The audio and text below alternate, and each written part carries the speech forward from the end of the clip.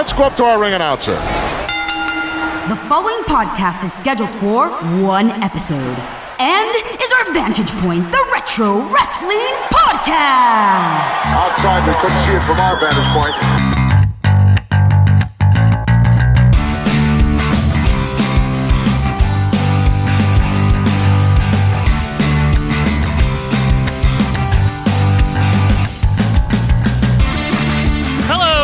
Fans, and welcome back to our Vantage Point, the Retro Wrestling Podcast. Thanks so much for being with us here on episode number 89. It is Monday, July 9th, 2018, and here to romp you through the world of retro wrestling is me, Joe Murata, and that guy over there, Michael Quinn. How you doing there, Michael? Howdy doody. Welcome to episode 89, Quinn. Wow, 89. You know what that means? What does that mean?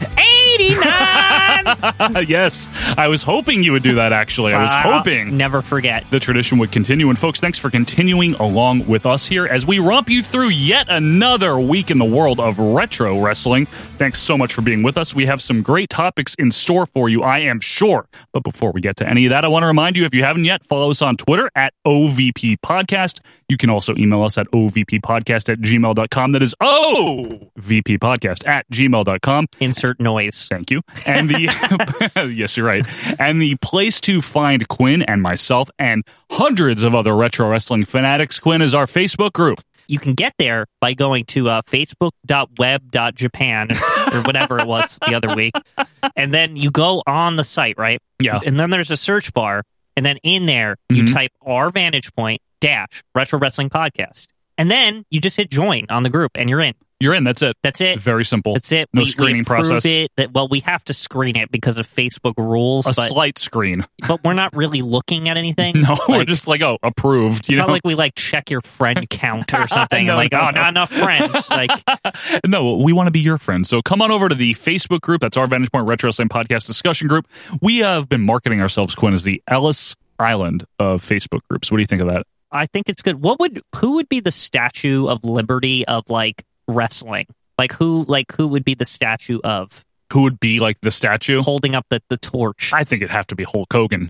Oh, Don't really? you? Come on. The torch bearer himself? Yeah, Hulk Hogan. Oh, man. Well, folks, come debate that with us over at Facebook. It's a really good time. And, of course, you can find us on all your normal podcast avenues if you happen to be listening to us directly on SoundCloud. Most importantly, if you want to leave us a 5-star review over at Apple Podcasts, formerly known as iTunes, we'd really appreciate that. Yeah, it's really good over there. Just leave that 5-star review. We only accept the 5-star reviews, even though we have no say at all, but we're just going to say that. That's policy over here. That's policy. A few other things. You can go to ovppodcast.com for all the other stuff that we offer. The suggestion box, the compilation of all the Rushmore and Death Valley results is on there. Thanks to Joe Merkel putting that together for us. Thank you very much, Joe. Thank you very much. And if you also want, you can donate at patreon.com. More information will be forthcoming, but we do have some great extras as a little give back to you guys.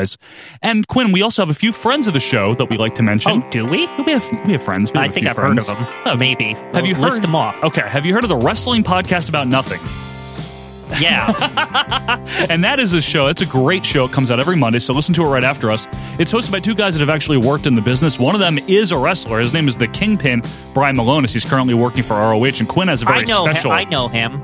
That's the Wine City Whaler, yes. Right? Oh, okay. I know these guys. Quinn's custom nickname for him. What do you mean custom? That is his nickname. He's joined each week by independent wrestling referee that is currently on an extended hiatus. Me and Mike Crockett. Great show. Check that out. They bring the unique perspective from working in the business and being fans. It's a great blend of current, retro, and just insight. It's really fun. Another show that's really fun, every Thursday, check out GF Allentown. Greetings from Allentown. Now, Quinn, that's a one-man show. Yeah, it's also a show where you get to go in the brain of somebody. Yes, Petey Winston, our little brother. He's got a great setup because he'll review, quote-unquote, a wrestling show. Right. But really interspersed with that are stories, maybe about his recent life. You know, there was one a few weeks back on the Glow episode about his trip to Atlanta. You'll get memories of when he was in college, maybe context, something about his cat. Yeah. Great show. It's like the memoirs of Petey Winston and wrestling. Yes, exactly. So check that out. That's Greetings from Allentown, GF Allentown. And also check out, while you're at it, Book in the Territory with Mike Mills. It's a romp through the retro wrestling south of the Mason-Dixon line. We like to call them the southern version, Quinn, of OVP.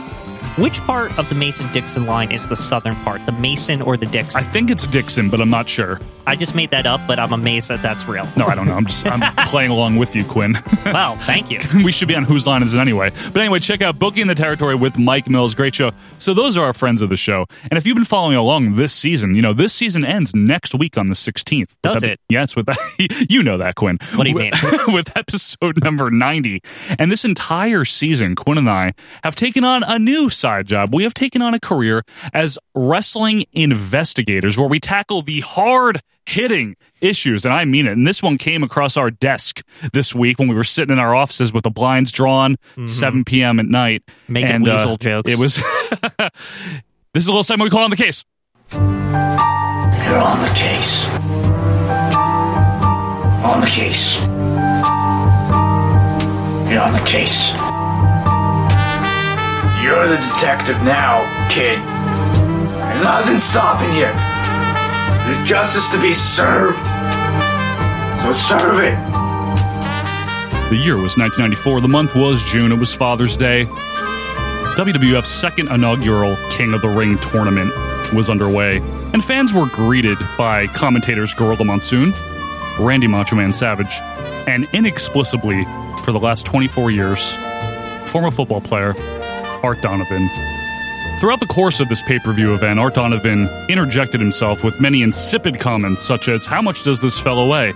How much does this guy weigh? Is he dead? Hey, Randy." For years and years, and we mean years afterwards, people have wondered why.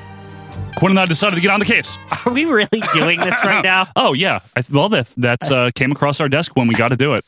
Okay. I'm having trouble containing my laughter, folks, so sorry in advance. Now, if you're a fan of the retro wrestling, you've probably heard of this before. Maybe you've checked it out on WrestleCrap. We've talked about it briefly, but it's been a long time.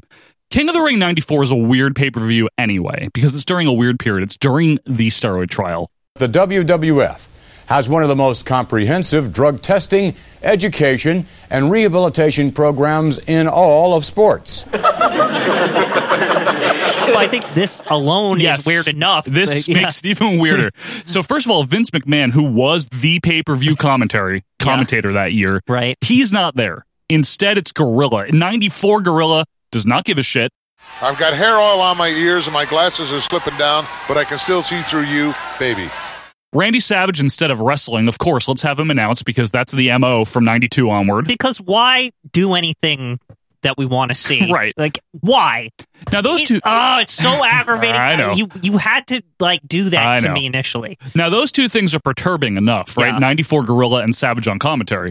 For some reason, they're joined with a guy that has nothing to do, A, with wrestling, and B, yes, the pay-per-view is in Baltimore, but that means that anyone watching is generally not from Baltimore, so they don't care about this former Baltimore Colt. Yes, Baltimore Colt. That's when this guy played. Not the Indianapolis. No, this version. guy played in the 50s.Art Donovan. Are you sure not the 20s? It might have been. He might have had the soft helmets. He might have rode the first steam engine. But might have been at the Last Supper. He was a busboy. So, he's got an autographed copy of the Bible. So anyway, Art Donovan is here. Baltimore's own football legend, NFL Hall of Famer, Art O'Donnell. Very nice words, but happens to be wrong. And Art Donovan had made a small, and I mean small, name for himself in the late 80s, making appearances on Letterman, being funny in the context of being an old football player. Right. Which is all well and good. Now, when you went to the pros, what was your playing weight? 275. And what do you weigh now? About 310. 310? Well, it's all according to how much beer I drink at night. However, I don't know what... Literally, the question is, why take a guy that has clearly never watched wrestling, A, and 2, put him on live pay-per-view? Now, I would imagine, Quinn, the announcers, right? You and I know a little bit about this. The announcers doing commentary, it's not like a sport where they're just narrating what's happening. Right. They know the storylines. They know what to put over. They know wrestling. So they're there to help the viewing experience, advance storylines, provide exposition. Art Donovan spends 27% of the show asking how much people weigh. How much does that guy weigh? First of all, it was a mistake to just even allow this to happen. Yes. How is there not maybe Vince thought it was a good idea, right? But how does a guy like, Kevin Dunn, him, or like Bruce or whoever, right? How did one of them just say, like, we can't, like, we just, Vince, like, just take the heat, like, Vince, we know you said, but, like, it was a disaster. We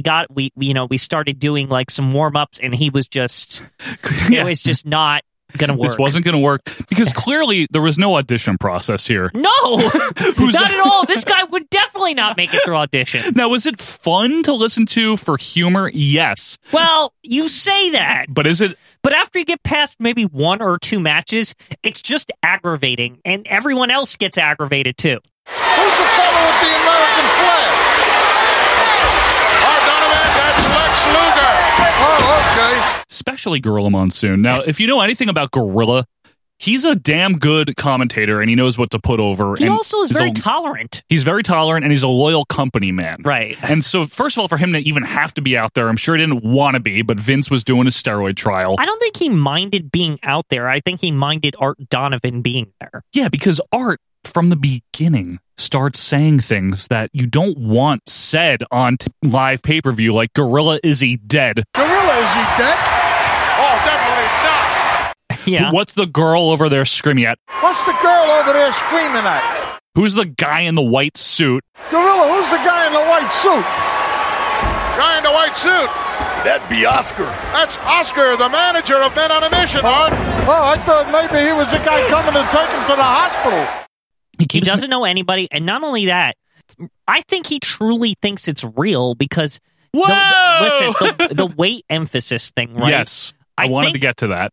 The reason behind this is because he thinks like it's truly like not a fair fight, right. Like, but he doesn't get that nobody gives a shit about that. Like he keeps bringing it up during the IRS and Mabel match. He's like, "Oh, it's not fair. The other fella only weighs half the amount." Right. Oh, that's not fair. The other fella only weighs half the amount. Oh, it's not fair, Art Donovan. Suplex. Which isn't fair. It's but not. This isn't a real sport, Art. But the problem here, this is what I'm glad you brought that up, because the fact that he keeps harping on the weight classes, right, and the whole weight disparity. What is he, from Japan? He's almost breaking kayfabe because he has to be like, "Now that hurt. Did that hurt? Yeah. Gorilla, did that hurt him? Can you do that?" He starts asking about in Gorilla's day, like, like would he take this match, like things like that. How do you get out of bed in the morning? Right. And he just treads a very thin line between being like curious and exposing things where Gorilla and Savage have to do their best. I don't think he treads any line, Joe. I think he crosses the line way too much. Over the line? You're so far past the line that you can't even see the line. The line is a dot to you. Less than halfway through the show, Quinn, Gorilla Monsoon starts being very short with him. At one point, he pretends that he can't hear him. Gorilla, is the Parker getting any air at all? I didn't hear you. I'm sorry. That's okay. Right. They start kind of ignoring him. But he's hoping that the Rocket will beat the Hitman. I don't know. Oh, wait a minute. No, I don't know. Let me ask you a question. Randy. Did you two guys act like that in the ring when you were wrestling? Do you think the Anvil is that smart, Randy? I don't. Yeah, but the Rocket might be. Well, by the end, it's just ignored, and then Randy has to deal with it, and then we get the infamous, "Hey, Randy! Randy! Hey, Randy!" Just Randy. He says that over and over again. Yeah. Randy. Hey, Randy.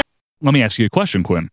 This is in Baltimore, right? Mm-hmm. So Art Donovan was a Baltimore celebrity, quote unquote, right? Like of minimal notoriety by the 90s. Did anyone know who he was in 1994? Because I didn't. So if he was like the guest ring announcer at a Baltimore house show, fine. Yeah. He's on live pay-per-view to the entire world. Who greenlit this? Because Vince was probably caught up. Was Jerry Jarrett helping out? Was it Pat? And why? What I want to know, Quinn, is what do you think their rationale was? What could they have possibly thought they could gain? Like, what's the end game of having this guy that knows nothing about wrestling on live pay-per-view in an important pay-per-view with storyline and heel turns and Owen wins and all this? What the hell were they doing? My personal feeling is that even though Vince McMahon wasn't there, this is such a Vince move, 100%. Okay, and I'll tell you why. There's a couple of factors. First of all, there's he's a celebrity, quote unquote, right? He's mainstream, right? Maybe. And the other thing is that the whole, like, he was a football player in, like, the 50s or something, 40s or something. Do you realize, like, Vince probably saw him growing up and, like, maybe he was, like, his favorite football player or something? I don't even... like, wasn't Vince, like, from that area? From North Carolina. Yeah. But, I mean, Art Donovan, I think, retired in the 50s, or maybe it was the 60s. Yeah, which means if he retired then, he would have been at the apex of his fame. So you're telling me Vince is sitting in his office with all the snacks.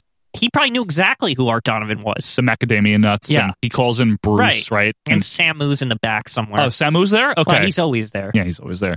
And he calls in Bruce and calls in Pat Patterson and all that. Throw him into the fucking ring. Yeah. And he's like, hey, pal, I've got a great idea for you. And we're Baltimore, right?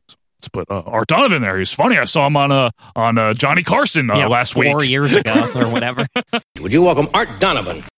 And Pat's like, I don't know about that, Vince. And Bruce is like, yeah, of course, because everything you do is good. Right. Well, Bruce, he's got the toilet paper wiping Vince's ass while he's saying it. What did Samu think? He doesn't think. Samu is just present, Joe. He's just the there. Fly on the wall. Okay, that's fine. Obviously, as it turned out, this was a disaster, right? Right. What I really want to know, though, is what they thought they would get out of it. I literally can't think of how that would attract more people to buy the pay-per-view, because no one's buying it, because some old-ass... The average age of, like, a wrestling fan back then is probably, like, in their teens, maybe? Here's the thing about this is, even before the internet, right? I was into wrestling before, like, the internet was just emerging. It was America Online and, like, CompuServe. But there wasn't, like, sites like Wrestle Crap that you could like go to and find stuff like this, right? Right. I had never heard of this until you showed me, right? King of the Ring 94, yeah. Yeah. Well, until you had mentioned it even. Like you had said, oh, there's this horrible announcer and blah, blah, blah. Obviously, this didn't like leave any mark because nobody gave a shit. Like nobody remembered at all.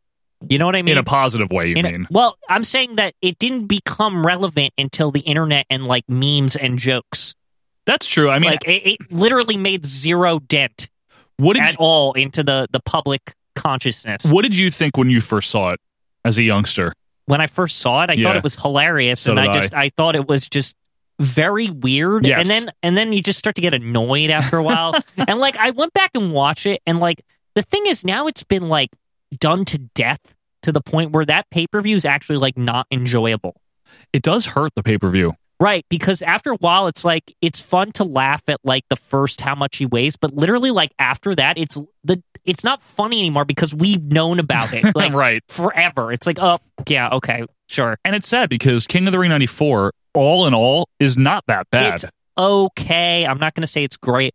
I mean, I went to watch that like 30-second Owen Hart 1-2-3 Kid match recently. Yeah, it's like 3 or 4 minutes. But I forgot how annoying Art was. And during that, like, it was hard to even endure the 4 minutes to watch it because whoa, does he do that a lot? Like he's just what kind of move is that? Yeah, he's insufferable during it. Like, and it's like right before that point when like Gorilla and all them start like getting really upset. Oh, Gorilla starts having enough by then. Yeah. Enough already. Yeah, I don't know. I think it was just weird. I think I know why they did it, and it tends to be what you said. It was a guy that had like a modicum of celebrity. Yeah, and they don't have any celebrities signing up to be there.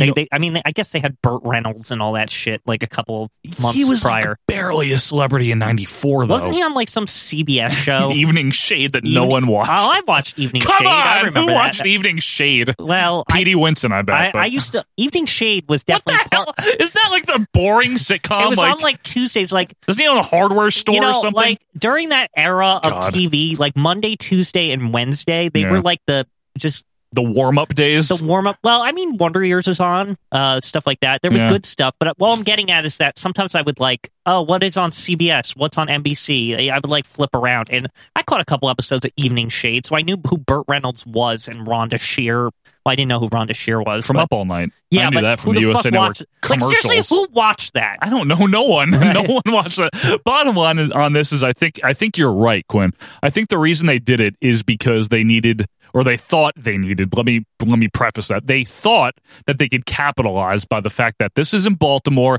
Oh, this guy has been on Letterman a few times and he's jovial. Yeah. Let's put him on live pay-per-view and people will like it. And obviously that didn't work. And the ironic part of this whole thing is that this old ass guy who's probably like Stu Hart's age or something, God. maybe a little younger at that point, right as they were launching the new generation campaign. And even more funny, Yeah, that's true. is the main event of that show, Quinn, is Lawler versus Piper. I know, you get so mad about that. I have to say, I don't know if maybe Vince thought that like his absence would be so jarring that they needed to, we need a celebrity. Yeah, maybe. It's like, to me, it should be a break that we get Gorilla and Savage. Like just by themselves. That would have been like, oh, this is great. Like, that would have been fine. They're fine together. Yeah. They did a few Raw together. They're fine. Yeah. But you throw Art Donovan into the mix and it becomes a whole thing. So, I mean, folks, let us know what you think. Why the hell would they actually do this? And again, the Baltimore thing still doesn't make sense to me because the pay-per-view took place in Baltimore, but it didn't only air in Baltimore. It aired all over the place. It aired all over the place. But speaking of all over the place, when we come back, we've got Mount Rushmore and Death Valley, and it is a doozy. Until then, reach us on Twitter at OVP Podcast. Let us know what you think about Art Donovan. We will be back right after this.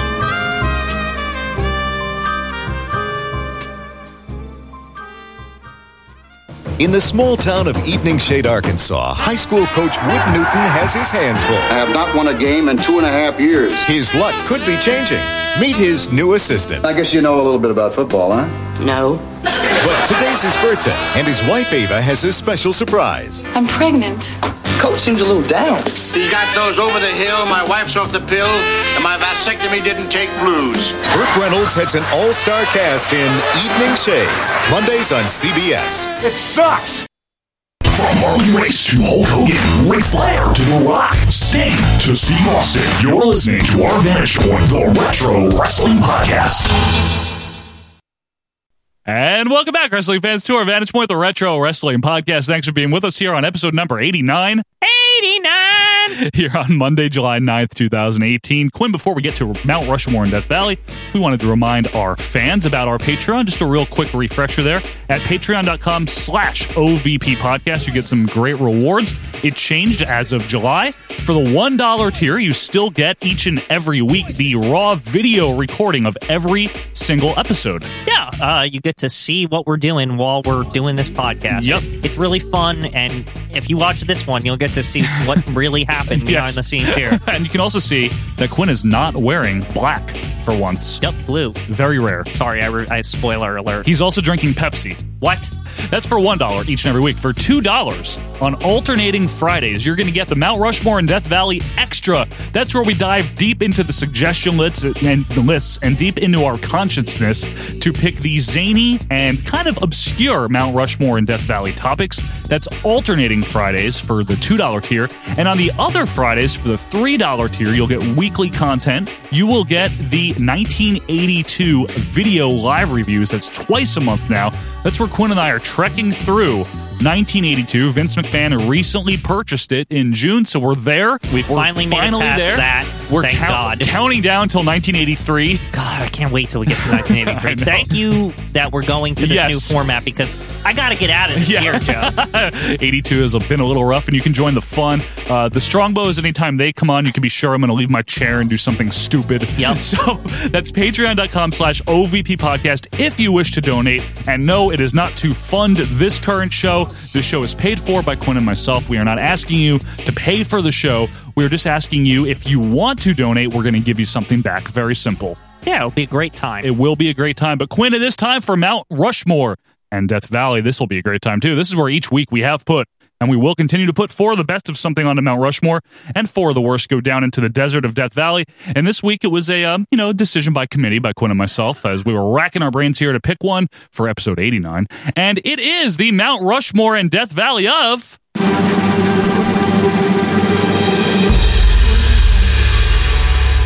Referees. Referees. This is one that we haven't done in all of our tenure. I know Joe is going to really give me a hard time on this one. This will be fun, though.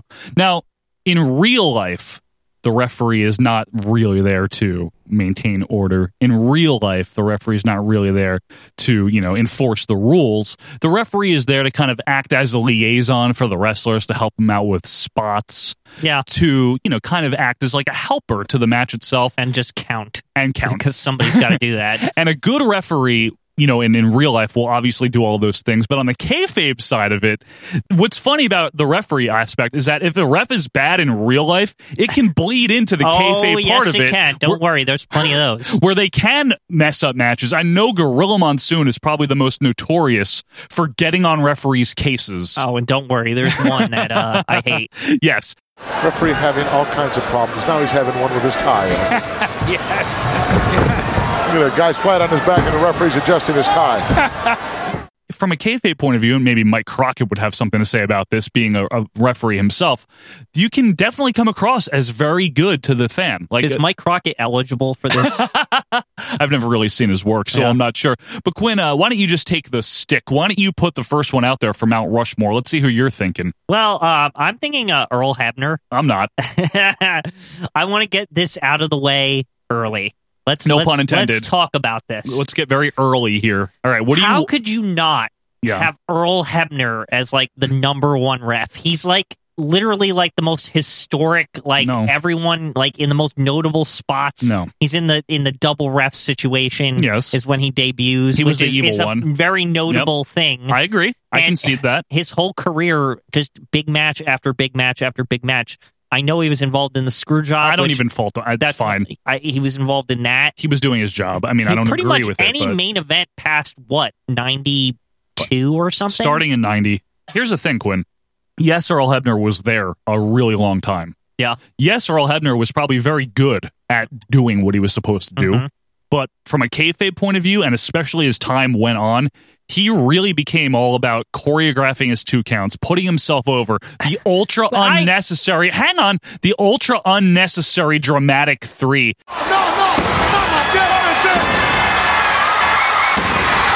If he's good at refereeing, why would he do those things? I take umbrage with all of that. I take umbrage. I take severe umbrage. Take your umbrage. My umbrage is that his being dramatic, it adds to the match. I don't see it as him getting himself over. He gets himself over. He fights with the wrestlers. The only time he got himself over was like when they did that thing where Triple H beat him up or something. It's like that's like the only time where he was like a character, and of course the $1 Million Man thing. But that was more just like he was the evil one, Quinn. Well, he took the money. That was one of those weird things too. Where how much money for the plastic surgery? Surgery? Randomly, were like, no, Earl's the good one. Because Dave got injured, and Dave disappeared. Dave got injured. Yeah, there's obviously more room to discuss Earl, and I'm not going to be like some big jerk and take him off the table or anything. I don't know how you can't. I don't have put to him on. I don't like him. I don't think he's good. Okay. I don't think he's good. But again, let's see who we have to pick from. Keep going. I'm going to give you on the other side of the Mason-Dixon line, actually, one of the greatest referees for NWA/WCW, the great Tommy Young. Yeah, fantastic. I agree. If a guy got somebody in the corner, I would actually step out of the ring and hold on to the ring post and count so he could see me count. Very notable ref, was part of a lot of the Ric Flair days. Part of the Ric Flair days, very synonymous with head referee, NWA. Very synonymous with that big patch he had on it that always looked like a blood spot to me. And he was great because he did all the little things that some other guys would carry on, the nuance as far as the facial expressions, really looking like he was paying attention to what was going on, really reacting. Now, this is funny because you're crapping on Earl Hebner, right? Yeah. For those things. Because he didn't do any of the things I just said. No, but Tommy Young would get himself over all the time. No, He's like, I'm ref of the year and all this bullshit. Because he was good at it. I've never heard Earl Hebner bragging about being like the best ref in WWF or anything. I've never seen Earl look at the shoulders of someone being pinned. I don't get what your issue is. Because that's a good referee would be paying attention. He looks. Come on. He doesn't look that much. His head's always turned to the side. And nobody cares He's such about that. bullshit. He's the most overrated. There's so many referees. Are you kidding me? Can we keep Tommy Young on the table? Oh, definitely on the table. Let's get more on the table, and then we can start narrowing down. Because I know you want to put Earl on now, and you want to go give him a big kiss, but it's not going to happen. Okay. What about Charles Robinson? Little Nate, yeah, I like him a lot. I like him a lot too.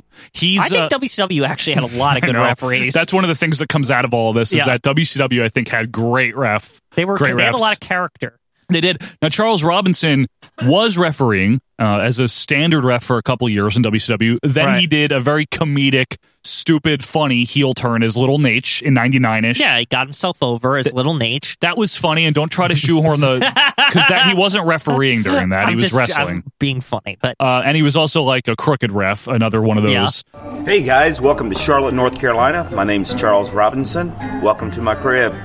Remember that one time he sprinted down to the ring at one of those WrestleManias? Yeah, and then everyone put the Ultimate Warrior music over it because it is pretty funny. I mean, he transferred over to WWE, so he was one of the guys that got hired.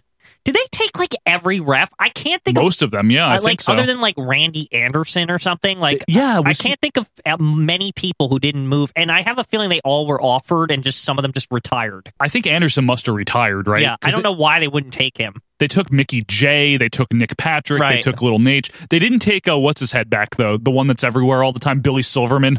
Yeah, they didn't take Silverman. I don't know. They probably didn't need him. So I'll put Little Nate on there. I'm going to volley one to you. My personal favorite referee, probably not the best ever, and you probably don't like him, just to make this even more annoying. But Joey Marella, I thought was fantastic. He's good. He was one of the big match refs. He did ref the notable Andre versus Hogan. Yeah, that's a historic moment. I liked him. He was just solid. He didn't, he didn't have a lot of flamboyancy to him. Yeah. He didn't stand out that much, but he was just a solid ref. I always appreciated his referee abilities, Quinn. He was fair.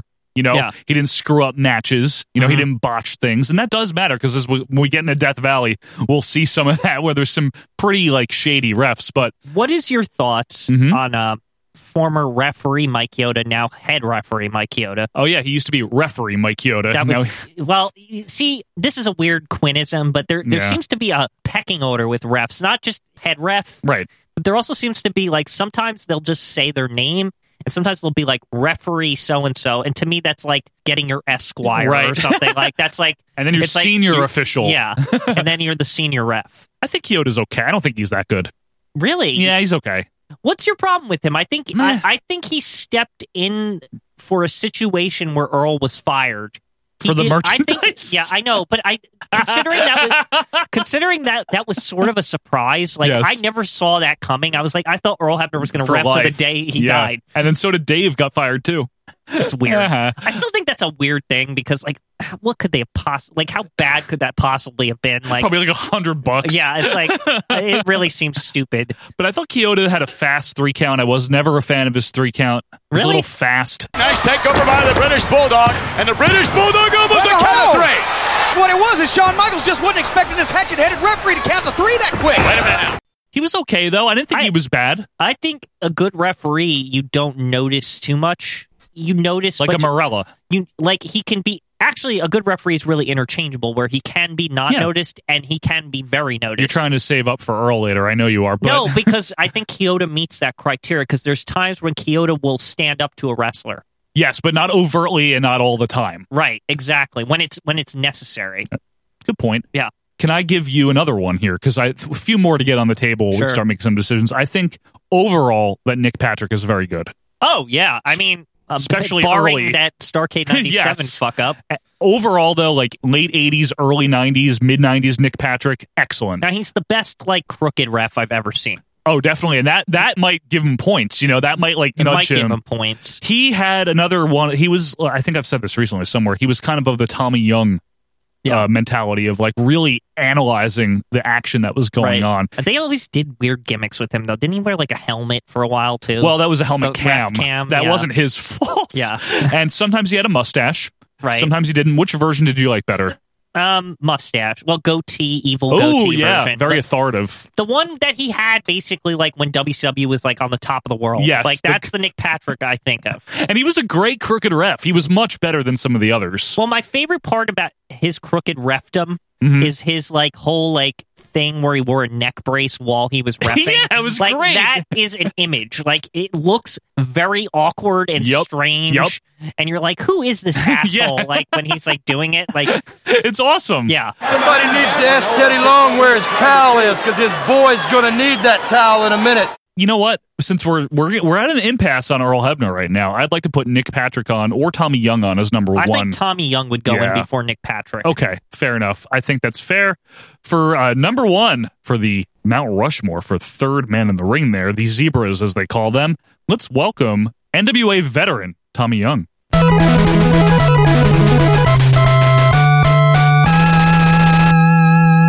I mean, he was like 400-time ref of the year or whatever. Seems like a great guy, too. So, Tommy Young's number one. Quinn, we've discussed Nick Patrick a little bit.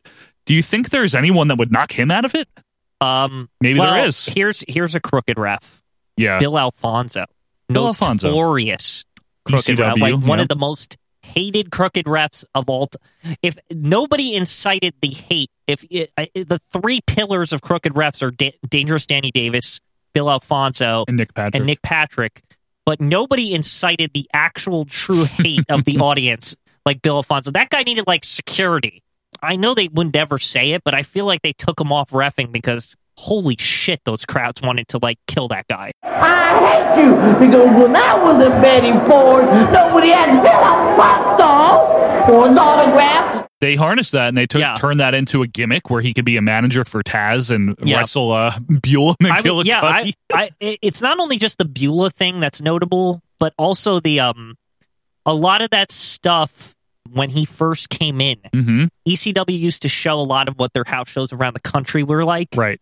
And there's stuff he does that I swear to you, a riot is about to happen. Like, it's very dangerous in there. Well, he was good at what he did. He was good at drawing heat. He was also a pretty good straight-up regular referee in WWF for a few years before that. He had the credentials. Yeah, he was a good ref. Coming into his evil refdom, you know? Good point. You know who I think might actually make it?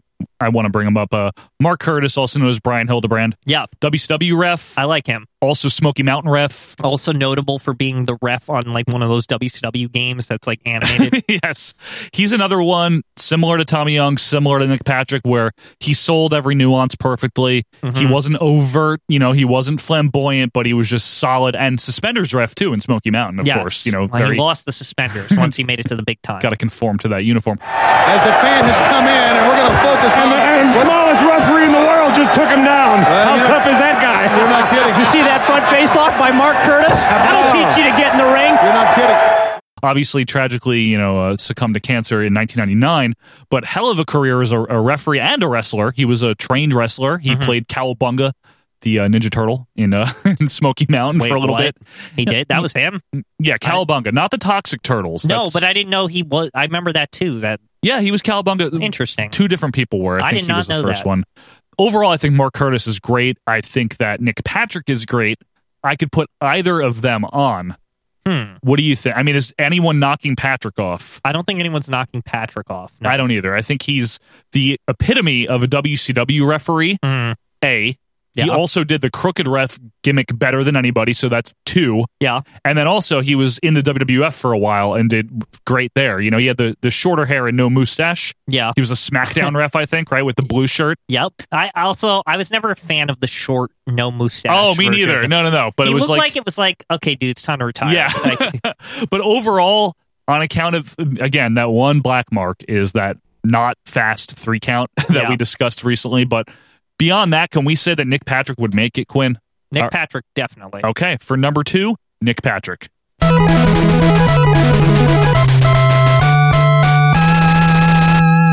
It's getting nitty and it's getting a little gritty also. Well, here's some guys. Go ahead. What about Billy Silverman? He's like a mid-card ref to me. You don't like him? He's middling. Yeah. Okay, I just want to bring him up.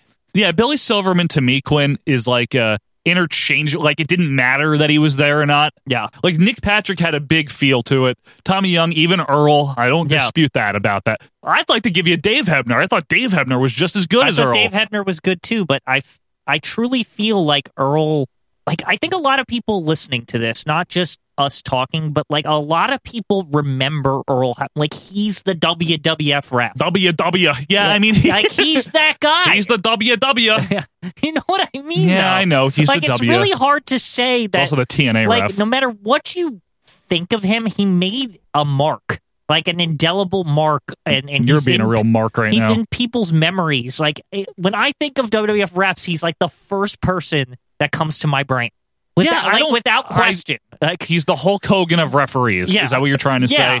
He's the WWF equivalent to a Tommy Young or a Nick Patrick. Yeah, and he stinks. You know, if you're equating him to Hogan, right? Yeah. In a weird way, it's like giant ego. You know how you don't love Hogan? Not great work rate. You respect him. Like his you're accomplishments. You're like, he is the best wrestler ever. He has to be. Like, I feel like it's ridiculous to make a Rushmore and not put Earl Hebner. Like, Earl Hebner? Are you kidding me? He stinks. As much as you don't like him, like, just look at this more as a respect thing. Like, it has to. You cannot put any of these you cannot put any WWF guys in there if you don't put Earl Hebner in there. I mean, that's ridiculous.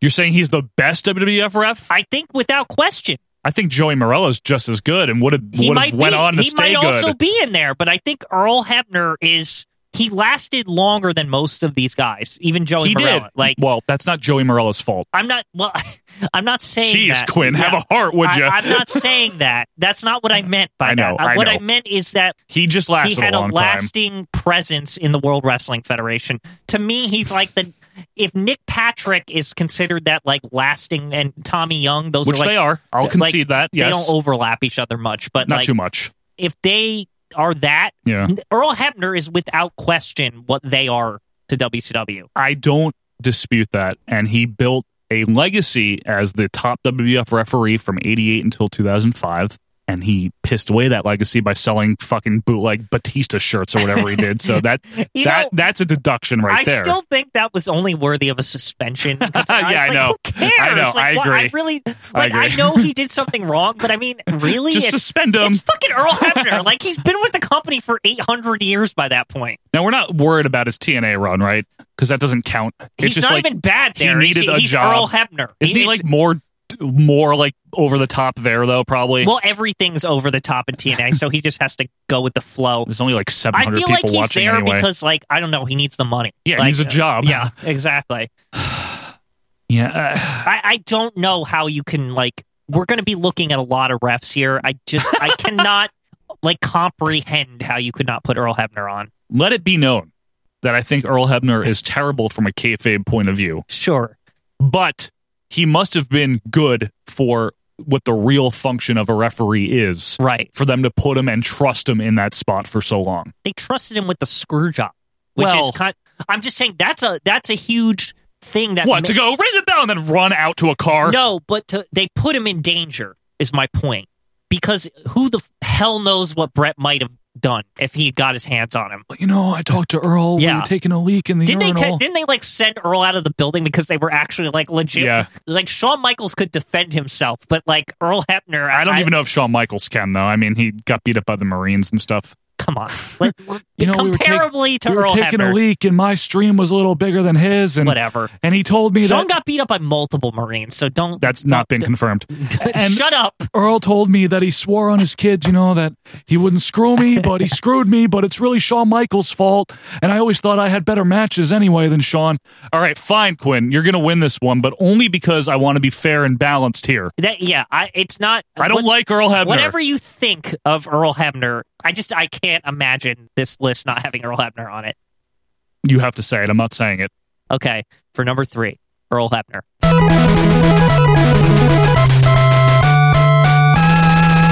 Disgraceful. It's not. It's a testament to his reffing. Yeah, get out of here. All right, so we've got Nick Patrick. Well, we've got Tommy Young, Nick Patrick, and Earl Durrell. Right. The spot for number 4, I am probably leaning towards Joey Morella, but then again, he's kind of, to steal your favorite word, Quinn, indescript. Yeah. But he's not bad ever. He's not notable, but he's somewhat notable. I mean, the commentators also. I think a lot of people would argue for Mike Chioda here. Yeah, I'm serious. I don't disagree with that necessarily. Is there anyone else? Let's just Randy Anderson. Randy Anderson's great. Pee-wee. I don't have a problem with Pee-wee, but he's like the second in command to me to Nick Patrick. Yeah, maybe. What about Lefty Gordon? I'm sorry, not him. Lefty Borden.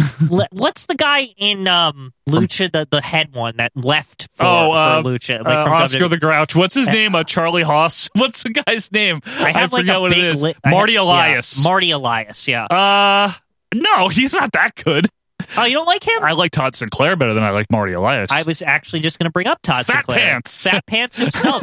Guy notable for many historic matches to me in that mid 2000s period, stuff that many big matches that a lot of people remember that brought guys like Samoa Joe, Daniel Bryan, Nigel McGuinness, CM Punk, CM Punk, Tyler guy Black, that reffed a lot of these matches the that Briscoes. cemented basically every single person that's in the WWE right now. Probably Kevin Owens, El Generico, absolutely. That's Sami Zayn. If you don't know, very rare that we get a ROH talk on here. But Sinclair's worth a mention, man. If nothing else, I mean, he really is up there. So is Jim Molyneux from ECW. Jim Molyneux, I think that's what it is. Jim Molyneux, their main head ref. They had others, but he's another notable. But what about Mickey J? He's okay. I have to because I have to differentiate people that are Rushmore material. Mid Carter, he's in the he's a notch above the Billy Silverman territory. Yes, okay, in that Jack Doan vein where they're just okay. They exist. Timmy White, exactly. I would have to say that maybe Kyoto. Yeah. Is there any contendership, though, for Dave Hebner? Seriously. He did Savage Steamboat WrestleMania 3. Mm-hmm. He was involved also in the Twin Hebners angle. He would have done WrestleMania 4, but he was hurt by Earl by accident, so Earl stepped in for a while. He did Savage Hogan in WrestleMania 5. Okay. He did, his last notable one was Savage Warrior WrestleMania 7. So he was listen, I get the argument. I just his longevity. The longevity is what hurts him. I'll scratch him. Honestly, I'll scratch him. Yeah, I'm thinking all-time refs. Would Teddy Long be in the discussion? Stinks. I think he stinks. I think he's Death Valley too. I just wanted to I didn't know how you felt about that. I don't think he's very good. Yeah. Corderis is pretty good, but not Rushmore material. What about some of these guys we've been watching in the 82, like Dick Kroll? Which one's the tall one? I hate all of them in 82. So they're terrible. Moving on. Yeah. What about Mark Curtis, Quinn? Or no? Nah, I don't feel as strong. So what qualities? Okay, here's a guy we haven't even mentioned. Yeah. And here's another guy that I just associate with, I just remember him in a lot of stuff. Yeah. And it might not have been big stuff, but he was just always around. Timmy White. He was one of those guys that was just a fixture in the world wrestling. He was just there. He was just there a long time. Yeah. Then he kept shooting himself or something with Todd Grisham. That was when they were writing him off. Josh Matthews. It was one of them. for a year. It was so stupid. He wasn't even reffing anymore by that point. No, I know. It was just we need something. He stopped reffing in 02 or something like that. And things got even worse last December, Tim, when you attempted to take your own life with a shotgun. Luckily, you missed. Again, if we're going to talk about the best referees, right? We've got, I almost said Neil Young, Tommy Young, Nick Patrick, and Earl Hebner, right? Who is the fourth amongst that group of people? What qualities are we looking for here? We're looking for an all-timer, I would think, right? I think, an all-timer. I think refs with longevity definitely stand out. You know what's two guys we didn't talk about? They've been with this company forever. I know we don't cover them a lot. The New Japan guys. The Tiger Hattori, I think his name is. Is that Red Shoes? No, the Red other one's Shoes Red is Shoes. the other one's Red. Yeah. I don't even know Red Shoes' name. But they've been there forever. They've been there for a million years. They've reffed many, many big matches. I know. Stuff that's notable in the 90s, 80s, 2000s, 2010s. You're right. They're still reffing. You're right. Those two guys. That's right. But I don't think we're covering Japan today, right? But it's are tip you of the sure? cap. Yes. Okay. I'm just saying. Tip of the cap, but because I think Red Shoes is actually a very good ref. He is. I think he's very good. A very, very good ref. Well, do you want to put Red Shoes on then? Because then he would probably trump anyone else. But if you want to keep it narrowed down to North America here, yeah. I mean, I think it's only fair, but I really like Red Shoes a lot. I think he's good. He's one of the only refs that I've ever seen do his 1, 2, 3 count as deliberate. Yes, but more than anybody I've ever seen in my life. Yeah. To be fair, but if we're not counting them, Japan, then we're probably talking either Mike Chioda. Yep. Maybe are we ruling out Morella, or is Morella maybe a contender? Okay, I think it's between Morella, Chioda. Yeah. I think that's it, really. Yeah. I can't think of anyone else. Little Nate or no? No. Okay. Although Little Nate has done main events a lot, too. That's... It's probably Morella or Chioda. Yeah. I think they're both good. I love Joey Morella. He's my favorite ref. I know you love Joey Morella, but I gotta... Mike Chioda's been there since forever. If his longevity might trump him. And he was the one that they selected to replace Earl Hebner for WrestleMania 14's main event. To me, when Earl went down with an aneurysm. To me, that says something about him. Yeah, okay. He started as a guy setting up the ring. Like he's literally worked his way from the bottom to the top of the referee food chain there. Yeah, like I can't really like deny him. He deserves it. All right. I'll go in with you. I'll turn the key. And he's a good ref. All the guys we're talking about, we're not talking about how good a ref they are mostly, just because they just are. Like, you know, as much as you hate Earl Hebner, you know he's a good ref. No, he's not, but he's just been there a long time. For number 4, though, Mike Chioda, Quinn? Yeah, Mike Chioda.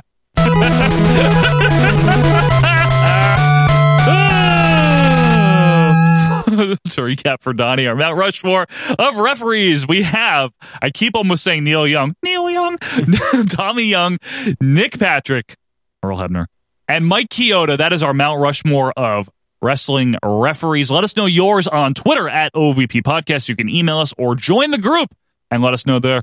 Quinn, I'm going to give you one of the worst. I know you probably wanted to say this one, but I'm going to anyway. Okay. Gilberto Roman. Horrible.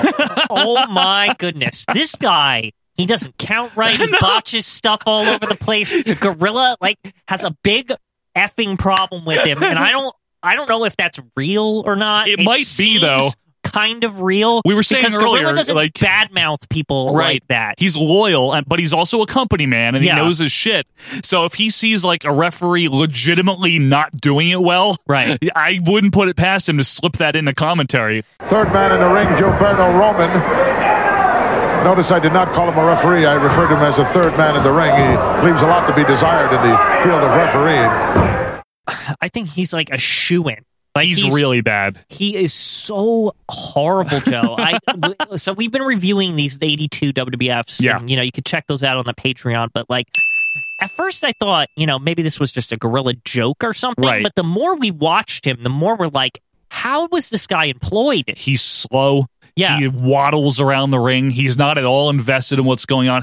He doesn't care. He has an inconsistent count. Sometimes it's too fast. Sometimes it's too slow. He's very, very poor. Yep. Anyone you want to throw at me, but I think he's probably a shoo-in. Oh, yeah. He's definitely a shoo-in. Actually, so we brought him up before, and I was just giving him, because he'd been around a while, but I really don't like him as a ref. But Teddy Long... No, he sucks. He's a bad ref. He was bad in WCW also, before he was like Doom's manager. It seems like there's a reason they didn't keep him the ref, right? Right. They made him a manager because he's actually better as like an on-screen talent than he was referee. Or the king of SmackDown or whatever he is. Like his straight-up tag team match. Yeah, I mean, he literally is the king of SmackDown. Yeah, I don't think Teddy Long is another one that I think he came in late 98 to the WWF and he was just it looked like he wasn't good at doing any of that stuff. No, and he was also a ref in WCW also. Before he was a manager. I've seen those matches too, and I'm not very impressed. No, I don't think he's very good. Yeah. I also don't think, this might be controversial, I don't think Danny Davis is that good. I don't think he's good either. I'm sorry. I hate to say it because, we all love the dangerous Danny Davis character. It was funny. Kind of. No, but when it first happened, it was kind of funny. When it first happened. I remember when we saw that episode where he turns, and it is that is really funny stuff. But by 89, when he's feuding with Sam Houston or whatever, it's not funny, Yeah, but I mean, by then he's not a ref anymore. But my point is that even before that, he wasn't the best ref. His pants were always weird. His shaggy hair. His hair sucked. It's like how he was dressed and his hair are part of the reasons I still feel they said the Macho Man didn't win the title legitimately. There's no other reason. He did a standard heel move where the feet are on the ropes, but there was no indication that Danny Davis saw it. No, of course not. They retconned that in. But even as early as 82, Davis is a little dicey. Right. In the 82 stuff where he pops up, I think it's mainly, though, Quinn. What? And I think it's his hair. Yeah. His hair's very disturbing. His hair is horrible. And he was there all the way until 95, but he just never... Something about him always rubbed me the wrong way, and not in the heel way. I just felt like it was weird that he was there, but I don't know if he's one of the worst, he might be. But I think Gilberto Roman's a shoo-in for number one. Gilberto Roman's definitely in. All right, you want to put him in then? I'll just put him in as number one. All right, so for number one, Gilberto Roman. Die. Yolanda Vega. So here's one that I absolutely hate. Okay. With a passion. Okay.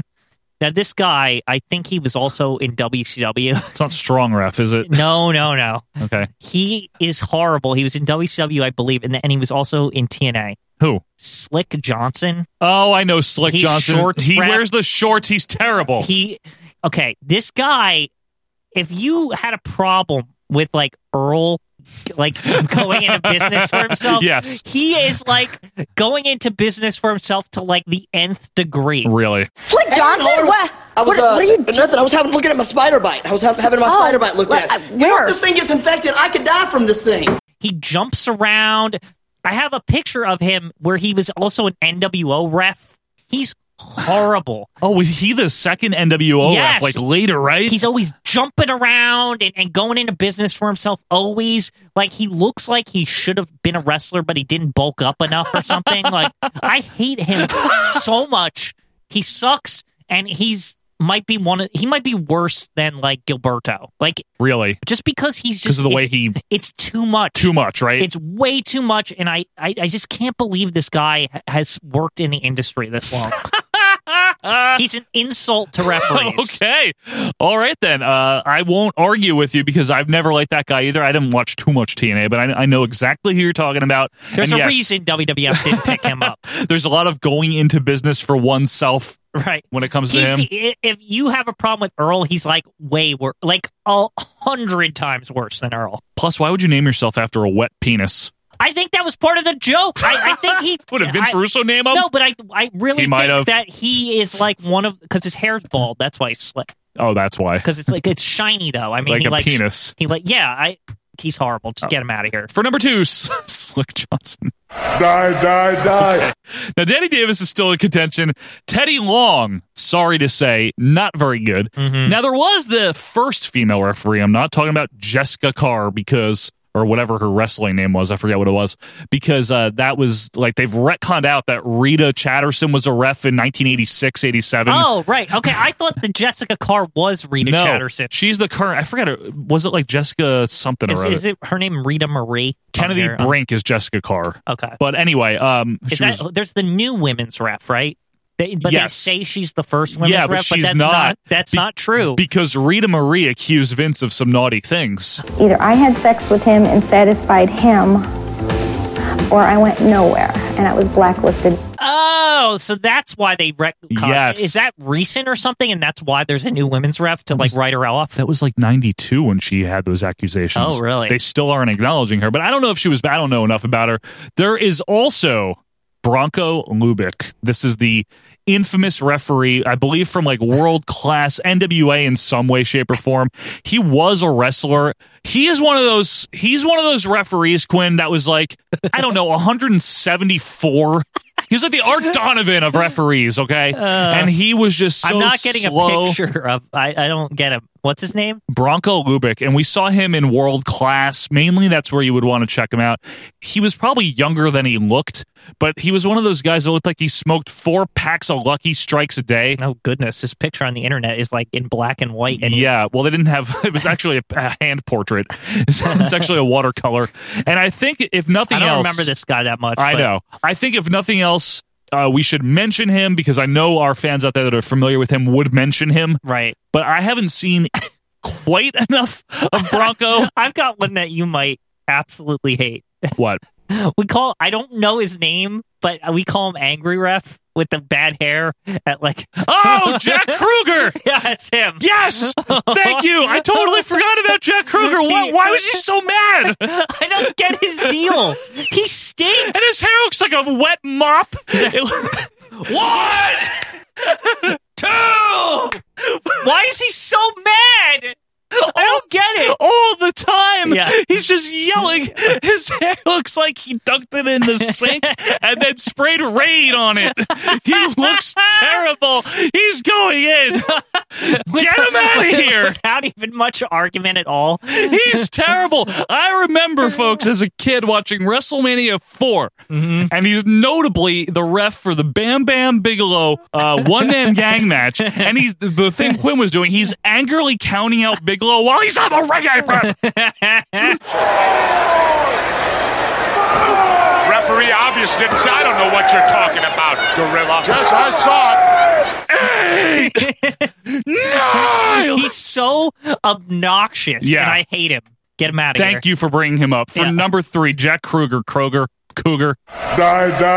Out. Yeah. Get out. All right, so we've got one spot left. I think you have something with Rita, whatever. Maybe. I mean, she wasn't good. No. Like, to be fair. No, like, if I'm just judging her as a ref. No, she wasn't good. There's also a bunch of those MSG only refs from the 80s into the 90s that are really bad. There's like Spectrum only refs too. Yeah, but they're like not even in the same class. They're not even allowed. I don't even know their names. They're not even allowed to be discussed. But there's a belt buckle ref. I forget his name. He looks like Bruce Pritchard's cousin. There is bald like karate ref. If we don't know their name other than what they look like, their nickname, that's it. Can we count them? Yeah, we can. Then there's also Dick Kroll and Dick Worley. Yeah, I was just going to say Dick Worley. I remember not liking him. Now, what's your problem with Dick Worley? He's the tall one, right? I or is think that Dick so. Kroll? I don't know. They're the two dicks. I always get confused. Yeah, well, you do get confused around dicks, Quentin. I don't know. Oh, boy. Dick Worley. I asked for that one. Yeah, you did. Dick Worley was the tall one. Yes. No, I don't mind him. Really? What's wrong with the tall ref? I don't know. He was just kind of annoying. Like I just didn't like him. That's all. And he looked like Coach from Cheers. I like Coach from Cheers. That doesn't make him a good ref, though. Yeah, just a sec. Is there an Uni Pantuso here? That's you, Coach. Speaking. Now, you probably like Woody better than Coach, right? Or are you indifferent? I actually prefer Woody. He grew on me over time. A lot of phallic references in this. Oh, God. Woodies and Dicks and Slick Johnsons. We really don't do the lowbrow humor ever. Hey, we didn't do it. The refs did it. It's a very suggestive sport. Yeah. I don't have a problem with Dick Worley. I don't even have a problem with Dick Kroll. Really? Yeah, I mean, Dick's just never really crossed my mind, Quinn. Mm-hmm. I see. Uh-huh. Mm-hmm. Yeah. Now, you like a strong ref? I do like strong ref, you like actually. John Cone? John Cone, big fan of John Cone. Big fan of his son, the ex-tag team champion as well. Nicholas Cone, one of the greatest tag team champions. If we had to make a Rushmore of just like tag champs, but like not like the teams, like the just individuals, yes, he would make it without question. Now, to be fair to Danny Davis, he's not worse than Teddy Long, right? Teddy Long? He's not. All right, so I'm going to get Danny Davis out of here at least so we don't deal with him anymore. Mm-hmm.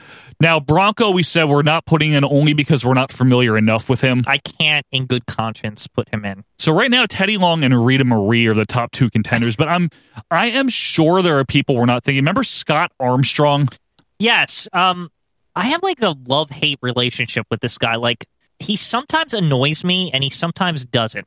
Okay, why is that? Because you know how when we say somebody's like serviceable? Yes. He's serviceable. Like he's not the worst ref. What bothers me is that I remember him wrestling too much and like it just is like this is weird. Like he's got gray hair and like he doesn't look like the Scott Armstrong I remember. Yeah, I know he does. He looks really weird. Yeah. But even as like an Armstrong, he wasn't like one of the more notable ones, right? Who's the one that they tried to like push in like 98 Brad. or something? That's in WCW? Yeah, Brad. Like way too late. Very talented wrestler though, Brad Armstrong. But okay, too bad we're not counting guest refs, Quinn, because I think Gene Kiniski might take the cake there. Oh, you don't like him, from right? Starrcade Yeah, you 83. hate that. Terrible. There's been a lot of bad. I this isn't about them though. Wayne Hart was a ref for Stampede, but I think he was actually pretty good. You liked Wayne? I wasn't the biggest fan, but I didn't hate him either. Did Shawn Michaels ref enough that he can count? No. Damn it. With his stupid shorts. The blouse. He'd get in, like, based on the shorts and blouse alone. We already have a shorts ref in here. And he's a real ref. I think that's more offensive. I'm sorry. You're right. We actually do. Well, then, I don't know. We can't put Rita Marie in, right? Can we? I mean, she wasn't good. Like, I hate to say it. It's like Missy Hyatt all over again. Hi, Missy Hyatt. I'm your host. Yeah, but we barely saw her really, right? I mean, I've seen some of her. Remember Earl's son, Brian Hebner? Yes. And then he also got let go shortly after Earl did. But that was bullshit because he didn't do anything wrong. I always hated that. You're right. That was crap. And actually, just for that, he's not getting on anything bad. Because I won't. I think that's one of the dumbest things I've ever seen. But would you think, not that we would ever want to insinuate, this type of behavior from a professional wrestling company, but would you think he only got the job because of nepotism? Perhaps, but he wasn't even bad either. He wasn't that bad. He You're was right. a good ref. Yeah. I never had a problem with him. Better than his dad. So shut up. Teddy Long, I think it's Teddy Long. He stinks. He does stink. He's just. I just feel like it's a manager reffing. Yeah, exactly. Yeah. Or like a GM reffing, because when you watch it in retrospect, it's like Teddy Long is not good at It's the this. same Danny Davis thing. It's a guy that doesn't want to. He wants to be more than a ref, but and he's should reffing. be. Yeah, like is not good at the ref part, but is good at other stuff. Like JR was a ref when he started in the 70s. I can't imagine that. He's probably 1, 2. Oh, it's not cool. All right, so is it Teddy Long? Are we final on Teddy that? Long. It definitely is. Holla, holla, holla for number 4, Teddy Long. Die. All right, well, our Mount Rushmore and Death Valley referees. Here's the Death Valley part. Gilberto Roman, of course. Yeah, and the worst. Quinn's personal favorite, Slick Johnson. 1, 2, Jack Kruger and Teddy Long. That is our Mount Rushmore and Death Valley of wrestling referees. And folks, let us know, because you might have a totally different vantage point, and that's one of the great things that I like to encourage at our Facebook group, is just let us know. We're not going to yell at you if you disagree. I do know we're going to get some complaints from Mike Crockett that he wasn't on Rushmore. Well, maybe if he ever comes off his extended hiatus, we can put him on Rushmore. Well, he's got to put in the work, as yes. they say. And folks, if we missed anybody, feel free to let us know, because I'm sure there are people you've observed through all your years of retro wrestling out there. People, maybe you know a lot about Bronco. Maybe he was actually good. I doubt it. Maybe there's people that were just totally, completely overlooking because they were so bad. I don't know. So let us know. You can do that on Twitter. You can email us or join the Facebook group. But when we come back, Quinn, we are entering an era that we have not really touched yet, and that'll be coming up right after this.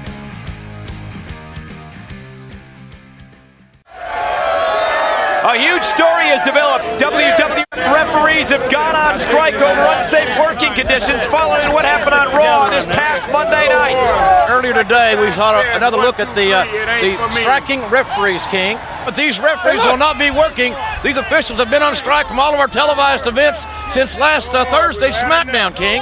Well, I think they got a legitimate beef. I do too. Hi, this is Jameson. Remember me? Yeah, me neither.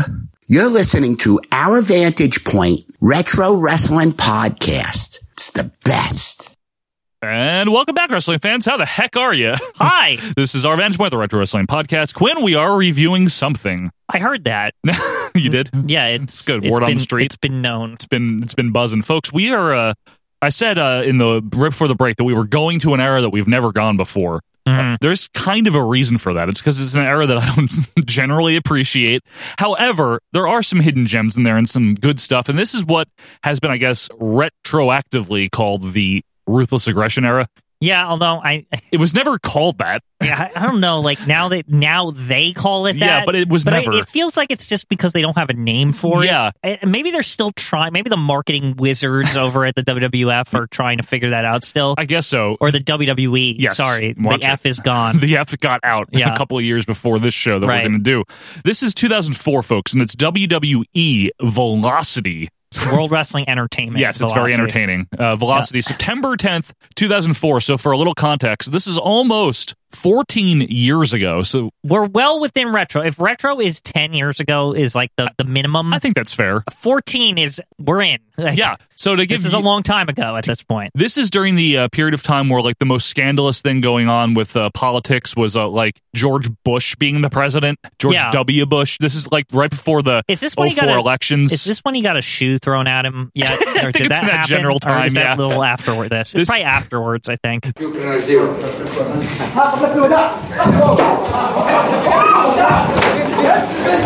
Who throws a shoe? Honestly. And this is around the time that Green Day's American Idiot was coming out, which was a monumental album for Green Day. It relaunched them. And isn't this about the time we graduated from high school? It's a few months after we graduated. U2 was coming back, unfortunately, with Vertigo and I forget the name of that album, How to Dismantle an Atomic Bomb. I think U2 was allegedly okay still in 04. Like, people seemed to like them. Now, were the Killers around 04, Quinn? Yes, they were, actually. That's a great album. Yep. That one Killers album. The rest one album. Stink. And I think Franz Ferdinand's self-titled album had been out by then, which I'm a big fan of. I choose that one over the Killers. But anyway. A lot of notable things, a lot of memorable things. I feel just the fact that we're saying this stuff, it really is retro. It is retro. 04 is like a retro. It's old now. That's kind of why I wanted to bring up a few things from pop culture. You know, I think Super Size Me, did that come out in 04? It was around that time. People dressed really weird. Yes, they did. Have you noticed that? I think this is a very odd thing. It's like nowadays, you know, we think people dress weird in the 80s and even the 90s. Mm-hmm. But now we're getting to this weird point where the early 2000s, mid 2000s, like that seems like there's some weird people shit, looked like this back then, like with this baggy clothes and weird things that sparkled, and it was strange. Jay Leno was still doing the Tonight Show for the first time. Like this is way before the Conan thing. And Conan, after Jay Leno, you know, the Late Show Late Night with Conan O'Brien was awesome around this period of time. Early mid 2000s. Was this Conan, the period where like we were getting to the point where he was like we knew he was really good, yes, but like they thought he was going to get the Tonight Show or something? That was announced, I believe, in September of 04. Jay Leno was like, Conan and George, see you in 5 years, but see you in 5 years, buddy. Actually, I still want to do it. So anyway, let's get to Velocity here. Now, Velocity came up in the spring of 2002, Quinn, and it replaced a pair of shows that were kind of interchangeable that had been around since 99. You might know them, Jacked and Metal, a.k.a. No One Cares. Now, let me ask you something about Jacked, Metal, Velocity. I know they're spiritual successors, but are they linear successors to like All Star or anything like that? Like they are the successors, yes, of Shotgun Saturday Night, which technically was a new show, but Shotgun Challenge, which was the tamer version, the daytime version, was the spiritual successor of Wrestling Challenge. Was it the lineal successor? Was it the actual? Like it was lineal. They turned Wrestling Challenge into Shotgun Challenge, but like no one got it. Like we didn't get it. Right. And Wrestling Challenge, as we well know, stemmed from All Star Wrestling.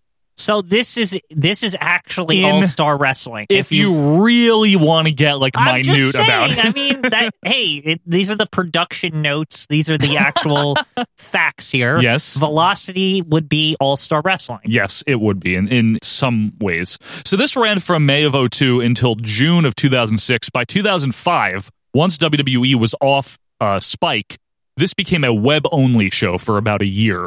Not in 04, though. Not in 04. We are well into the Spike TV era of this airing, so it's a regular show at this time. I have some fondness for this specific show. You do, and I believe a lot of it has to do with the Hulk Hogan of Velocity, Quinn. Yes, the Stone Cold Steve Austin of Velocity, maybe The Rock. Mm-hmm. He was a star in many circles that only included Saturday nights at like 10 o'clock. His name is Paul London. Paul London, who had a promising career that was cut short by smiling as Vince McMahon walked to a limo before he blew up in it, right before Chris killed his family. Right. So that's all Paul London's fault, obviously. Right. It's all Paul London's fault, and his career was cut short. Yes. By a look. Yes, by a smile. It's unfortunate that Vince McMahon is a petty asshole. Right. And also it's unfortunate because Paul London was the king of the 10 o'clock hour. That's right. For quite a long time, actually. Although he's not on this episode.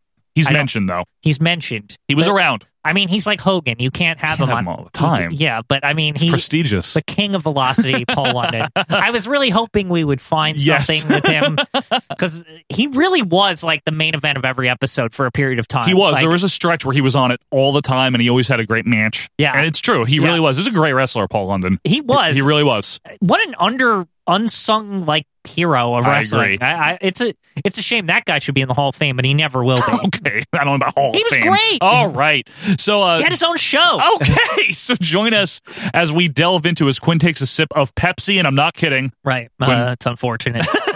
Sorry, KFC doesn't have any choice. So let's get right into WWE Velocity, September 10th, 04. Quinn, the first thing we're greeted with is a reminder that No Mercy happened. Diggity dog, whatever. JBL, the world champion JBL. Jubble. Face the underwear taker. We get a quote here from Michael Cole saying, he stares at a man that he's never beaten, talking about Undertaker staring at JBL. But what is this era where we're supposed to believe that JBL could stand up to the Undertaker? I agree with you. He's JBL. Yes. He's Justin the Hawk Bradshaw. Right. He's the guy in APA that's not Ron Simmons. He gambles. He smokes a cigar. Who cares? I agree with you. And I also would wager a pretty safe bet that probably sometime in 96, Undertaker beat Justin Hawk Bradshaw. Yeah, so I bet he did beat him. Superstars, and it didn't matter. And like Uncle Zebekiah was there or whatever. So anyway, Heidenreich then emerges from the hearse during this. This is funny just because there's hearse cam. Yeah, this is like Undertaker does his like rise up thing. Yes, this is so called. Bad. What was this called? The last ride match because it's in a hearse. It's just basically like an extra step in the casket match. You got to put him in the casket and then put the casket in the hearse, right, and then drive away with it. So, but Heidenreich emerges. Remember Heidenreich? Yeah, from the hearse, and he has an ether rag that he shoves in the Undertaker's face. Not chloroform, ether. And he stuffs Taker in there, but we get a casket cam as the Undertaker sits up in the hearse. JBL gives him the clothesline from heck anyway, and then JBL wins. You know, Undertaker loses a casket thing, as always. Yeah, I know. They try to sell it as so shocking. Right. It's like, this is how you repackage the Undertaker generally, right? It's like, he loses one of these things, and then he comes back, and he's like, oh, I'm more powerful now. And I think when he changed his hair and stuff, that helped with his powers, because he would always have a different haircut every year when he wrestled. Right. Once a year. Of course. Because he's old. Yeah. So Paul Heyman is revealed to be the hearse driver, which is kind of funny. Yeah. Because this whole thing gets dumber. Yeah, and then we get clips of a Jeep crashing into the hearse, and then the hearse explodes. Apparently this all happened at the same time. Like, Paul Heyman is the fake driver, drives to the back, and then he's like, ha ha ha, and he like locks it up, and then all of a sudden the Jeep comes, and it explodes. So did they put the explosives on the Jeep, or was it on the casket hearse thing? Probably the casket hearse, right? If Heidenreich was in there, he was probably planting that stuff. So he planted like C4 or something on there? I think C4, okay. C5, whatever it takes. That's like rubber. You can just put it right on there. So this is wrestling in 2004, folks. Just unnecessarily dramatic, cinematic elements, explosions. It's like an action movie, but there's a problem, Quinn. The main problem is, who cares about Heidenreich? That's the problem. Heidenreich stunk. Yeah. So we get a very uninspired opening sequence here for this show. It's like it's just generic. A bunch of things happening with green stuff in the background. This was the green show. Like SmackDown was the blue show, and this is SmackDown's B show. Right. But I have to say, they are talking it up. They're acting like, whoa, Velocity, big deal, big deal. Yep, they're putting it over. Yeah. So we get some good pyro, and then Josh Matthews welcomes us as Tori Wilson wanders out. Tony Chimmel's the ring announcer. She looked pretty damn good here. She was young here. I have to say. 26 years old, maybe 27. I totally forgot about Tori Wilson. Well, most people do. Tori and her annoying voice say that she's here for another dose of Velocity. She sounds like Sable. Well, I had so much fun last week that I came back for another dose of Velocity. Give me a break. I can't believe that they actually had someone come out and be like, it's Velocity, folks. It's so weird. Like, it's like so strange. It's like, are you ready for some Velocity? Because I am. So she's the guest ring announcer for this match here, and she announces Doug Basham with Danny. Remember the Bashams? Crickets or whatever. Yeah, Crickets. Apparently Bill DeMott is also on commentary, which is not humorous. Thank you. Doug Basham's opponent, Quinn, is RVD. Doesn't that seem beneath him to be on this show, RVD? Yeah. But I have to say, it's very big for Velocity. Maybe it's that, see? Velocity as RVD. Yep. And actually, as we go through this, I'm like stunned at the stars on this show. Like, I'm like actually like... There's some names. I was like, holy shit. Like, I'm telling you, Paul London brought this show from nothing, and now people are clamoring to get booked on Velocity, like RVD and shit like that. Yes. Brian Hebner, I think, is the ref. Who cares? Whoever he is, he's got frosted tips. Because it's 2004. Well, it's the frosted tips era. I think you had frosted tips at some point. Oh, I had all different colored hair. If you want, folks, I'll post some pictures of my stupid hair from when I was younger. RVD does his taunt to start. Quick exchange in RVD with the springboard crossbody. Doug Basham is less than impressive, I'd say, Quinn. He's half of a tag team called the Bashams, so I think we should give him a pass there. Stomp, stomp, stomp. Josh Matthews mentions the debut recently of Carlito Caribbean Cool. You might know his dad, Quinn, that youngster. Yes, Carlos Colon. Now, would you say that Carlito is the best Colon? I mean, I'm not familiar enough with Carlos other than like Rumble 93 and some small glimpses of WWC. Maybe he's the best Colon to ever appear in the World Wrestling Entertainment Federation. That. Yes, that's possible. Nice headlock here by Basham as Luther Reigns gets mentioned. Get out of here with that. Remember that era? Yeah. RVD misses a shitty spinning kick, and Basham does the RVD pose to him. I feel like I'm playing SmackDown Here Comes the Pain. You got to get the bar up, Joe, so you can get your finisher ready, okay? It's important, especially in this era. The game actually existed, so now they're aware. Yeah, exactly. RVD takes back over with some flippy crap. Rolling Thunder is blocked by the knees by Basham, and Kento Suzuki gets named. That's a name from the past. So that guy was like, he was like a samurai kind of character. Yeah. It was almost like a bad stereotype. And he actually literally had a geisha girl with him. He did. Nice. Like Miyu, or I don't know what her name was. Miyu. It was like Mizu. I don't remember her name. You should just stop now before you offend someone, Quinn. It's not meant to. I just literally don't remember her name. No one from our show is in Japan. Don't worry. If you are, say hoi. How do you say hi in Japan? Hoshi. Konnichiwa. And then say sayonara, because you'll hate me from my Japanese. Anyway, DeMott keeps saying, Quinn, Young Bucks over and over again. On the show? Never match. I mean, if we did any review with them, Joe, we would get shirts at Hot Topic and shit. Like the OVB shirts would be there. That would be the rub. Yeah, we get a huge rub. Yeah. RVD goes for not the kind of rub that DeMott did to some of the divas, though. RVD goes for a 5-star splash, but Danny throws him off. Danny Basham, the one not in the match. I have to say, it's ironic that you say 5-star frog splash after we mention Young Bucks. Like, what? It's like, what are you going to mention now? Meltzer Driver and all this crap. Well, we get a big RVD chant here. RVD misses more karate. Then he goes up top, beats up Danny, goes back up top, and hits the splash for the win. Tori announces him the winner while doing his pose. Like she's doing the RVD pose, saying his name.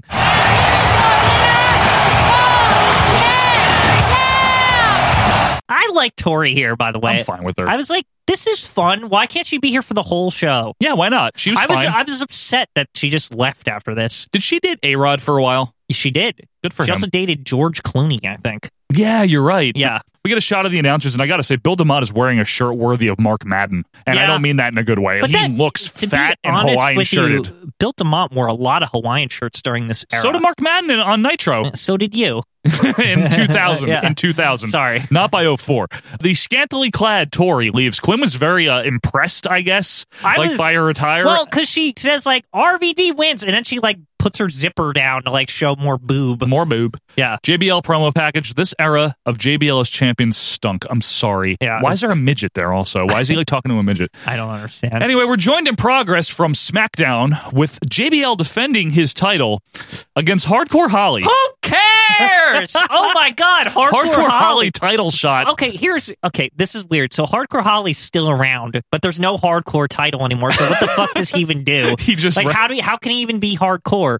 Cole and Taz are on the call, and honestly, Cole, for all the shit he gets now, and I'm not going to get into a whole diatribe, but part of that is because he's forced to do things a certain way. Yes. But in this era, he was very good in this era. He's so good with Taz, especially. Great chemistry. To me, this is the basis of why people like Michael Cole. Yes. But on the other hand, it's also probably the basis of why people hate Michael Cole, because they're like, why can't he be like this? I know, but he's just not allowed to be on the main. You can't be this day and age. And I don't think he'll ever be allowed to be that ever again. But we get some great stuff from him and Taz here. They're really good, in stark contrast to Josh Matthews and Humorous, which we'll talk more about later. I think JBL hit the nail on the head when he said Holly was crazy. Well, he might be crazy, but Holly's focused, and he's dangerous. Look at that. Suplex delivered to the champion. And again, when you get him up in the air like that, the blood continues to flow to the head. Here's the cover again. Look at the outside leg. May pin the champion, but not right there. Nick Patrick, Quinn, speaking of him earlier, is the ref. Short hair, no mustache. You know, this era. Not the good version. Not the good version. Orlando Jordan now saunters out. Remember that, Quinn? Now he's the chief of staff. So I was asking you the whole time, like, is JBL like the president or something? Like, what is this about, this whole thing? Because he's supposed to be head of like JBL Incorporated or some bullshit the like cabinet that gives like, you know, Vince McMahon advice so that he can get good booking. Right, stock tips and good stock booking. tips so that, you know, JBL can be the champion, right? Mm-hmm. Yeah, sure. So, but his crew is like people that are like presidential, like a chief of staff and I don't like get this. Secretary of State or something. I don't know. But like the point is it's wrong. Like, shouldn't they be like executives on the board? You would think so, right? Yeah. Like board of trustees, something like that. The board of executives, right, how about that? Exactly. I also need to state for the record, the only time I've ever liked JBL was like 1999 to 01, maybe. Like, kind of. Other than that, you mean like just he in stinks. APA? Yes, when he was in APA and they were face. You know what's really funny about APA? APA is one of the rare teams that I don't think of there being a captain. I just think of like APA was APA. Right. And JBL had failed miserably by himself as Justin the Hawk Bradshaw. He's also a blackjack. They figured, let's put them together. And it made a fun thing. I guess. And it should have just been that for the rest of both of their careers. Yeah, but instead, he had to turn heel and win the world title. It is really funny because JBL would only retire like 2 years into this character after the APA broke up. It almost makes me wonder why like Ron Simmons just couldn't hang on. He was a lot older. No, but I mean, if they just sat in the back and said "damn" and played poker, well, he did do that. I'm just saying the APA should have just remained as that. Well, Vince wanted the new heel champion. I mean, it worked. The guy that he put over at WrestleMania 21 was John Cena, so it worked. You know what I mean? It was a good run for that, but I don't like it. I don't like watching it. There could have been 100 different people that Cena beat, though. That's true. Not JBL. Also, the other thing, Quinn, Bob Holly's a face. He was wandering around doing nothing and probably just like over because he hit people with like cookie sheets or something. You know what I mean? Like there was that like post era where like anybody from the Attitude Era was generally over as a face. That's true. Like it was Al like, Snow. We know him. Like, you know what I mean? Like Hardcore Holly just got the rub from being around. Another guy I'm not a fan of. Yeah, Quinn, I know, either. but I'm saying that's literally what I'm probably guessing Hardcore Holly being a face is. Yeah, you're probably right. He existed in the Attitude Era and he's with these new idiots. Holly with a shitty flying elbow for 2, and then he ducks the clothesline, hits the Alabama Slammer, but Jordan interferes. Holly knocks him down. JBL just bails and takes the count out. Why did they show us this match? I don't know. Like it was like a count out, and they're just being like, "Oh, he's gonna have a hardcore match next week." It's like great. Couldn't they have just said that this happened instead of showing or us? just clipped through it, not shown the whole thing? But then again, they got time to kill Velocity because I think they only have like. Was it like 3 original matches this think week? so, yeah. Which seems like it should be enough to fill Velocity, but I guess not. I guess not. You said, Quinn, a rematch next week. This hot feud. Yep, hottest feud. Then we get a close-up of Luther Reigns' bruised face. He's mad at Eddie Guerrero for hitting him with a police baton. Looks like a guy you would meet at like a pool. Wait, like a community pool? Or like a guy that would come in with flip-flops, take his shirt off, go swimming. He's got a weird like thing on his face. Does he have a steak medium rare? Yeah, on his eye. Does it hurt? So Luther Reigns got that sting on his face from the police baton. He cuts a Ryback-esque promo, and that's not a compliment. A police baton? Eddie Guerrero had the audacity to bust me in the face with a police baton. Yeah? Good. So various clips of Kidman are shown hurting Chavo legit. Right. Chavo's coming back, though. He sucks. And he does, right? Like, does anybody care? I never did. Wasn't the only thing he ever did was like steal stuff with Eddie for like 2 months? Yeah, and then he rode a horse in WCW or something, like a fake horse. What? Remember he had a little horse? Oh, he had like a little horse. What was it called? Yes, Pepe. Horsey. I don't know. Pepper. El Horse. El Horse. No, I don't think it's El Horse. I don't know. So anyway, Roman's big brother Luther comes down to ringside here. I thought it's his dad. Oh, is it his dad? It's not. Luther? That's just a ruse, that like Sika thing or whatever. Okay, it's actually Luther Reigns is Roman's dad. Yeah, in kayfabe. In kayfabe, yeah. He fights Ricky Vega. Which one's the jobber? Luther Reigns or Ricky Vega? I have to say, when I was watching this, I think it's the first time in my life I ever saw Luther Reigns wrestle. Because I've heard a lot about him. I've seen clips of him beating people up, but I've never seen a Luther Reigns match in whole. It's like an unseen character almost in WWE. You hear about Luther Reigns. Because it was so short. He's in your memory, right? He's in your memory. It was so short. It was one of those eras where I wasn't watching SmackDown per se as much. I was watching Raw in 04. Yeah. So it's like Luther Reigns, it's like I heard him on the periphery, but like it's never saw him like actually wrestle match, and he's terrible. And it's no wonder they just were like, fuck this guy. We don't want this guy. Yeah. Bald and goatee to Jimmy Corderas as the ref here. Reigns with some shitty kicks and punches. DeMott mentions that Ricky Vega was trained by Johnny Rods, Quinn. Wonderful. Well, Johnny Rods is great. I want Johnny Rods to do a run in here. I don't want to see Ricky Vega. He stinks. He seems like a guy that Johnny Rods would beat the shit out of on like Championship. You know what I'm saying? I do know what you're saying. Crappy double chin lock by Reigns. Vega with some kicks. Reigns with a huge boot that knocks Vega to the outside. That actually pops the crowd pretty big. It was a pretty impressive. Not Roman Reigns will get here. Ricky Vega planted up on this top rope. No. Luther Reigns puts Ricky Vega here away with one of those horrible mid-2000s, like too many flip swings and the neck breaker. It's just a neck breaker. But it's like too dramatic. The problem is 700 people have the neck breaker as their finisher. Why was that the default finisher for every mid-carder from like 04 to 2011? Now, when we say neck breaker, just so we're not like confusing anybody that wasn't watching during this era, because I'm sure a lot of people weren't. Yeah. But like what we're getting at is any move that like is like a neck breaker, like just is affecting the neck. Something where you swing them by their arms that hurts their neck, right? And they fall. And the problem is there's 73 different versions to do this. Yes. And so like literally everyone had a modification of it in some form or fashion. Awful. It was terrible. Should also note that I'm not a fan of the SmackDown ref attire, the blue. I don't know why, because I like that they're repping their brand. Should be playing billiards or something in that getup. There's something I can respect. I guess I just didn't like that the Raw refs just refused to change. It's just like, hey, the SmackDown guys are like doing their part. It's like they could at least change their fucking shirt. I like the canon that you've made up where the refs like all banded together. They're like, no, we're not changing. Yeah. Well, there's something fishy about it is all I'm saying. It's like, why do the Raw refs just get to keep the normal? What are they, lazy? Well, the Raw... Or who was the commissioner of Raw at this point in time? Or president or head GM or whatever? Sheriff, I'm not sure. I think Austin was still the sheriff. In 04? Yeah. We get clips of Kidman versus Charlie Haas from SmackDown. What? Yeah, and Jackie Gaeta is with Haas. Now, I forgot about Jackie Gaeta. Now, Jackie Gaeta in real life was the wife of Charlie Haas. Yes, this is correct, Win. Yes. You're absolutely right. She was okay. She was okay, whatever. Nothing great. I have to say, she's way more involved than, say, a Tori Wilson, though. Yes, she's actually, like, acting like a manager. Right, more manager-like, not wrestler-like. Yes. That's why I didn't have a problem with her, ever. She was okay. I was like, oh, she's like a manager or whatever. She wasn't great, but she was okay. This is also, like, the getting chunky version of Kidman. Yeah, it's the I'm going to go work in the back on the video stuff version of him. So his hair's getting, like, fluffier on top. He's starting to look like an accountant. He is, and he's wearing like all black tights, like short white tights. Boots. Yeah, that's when the white boots is the giveaway right there. No more wife beater, none of that stuff. He's starting to get more serious. Anyway, Haas dominates for a while. Kidman takes back over, and then Gaeta gets in the ring. Kidman choke bombs Jackie Gaeta. What is this? Wins now, a gas. I don't like that.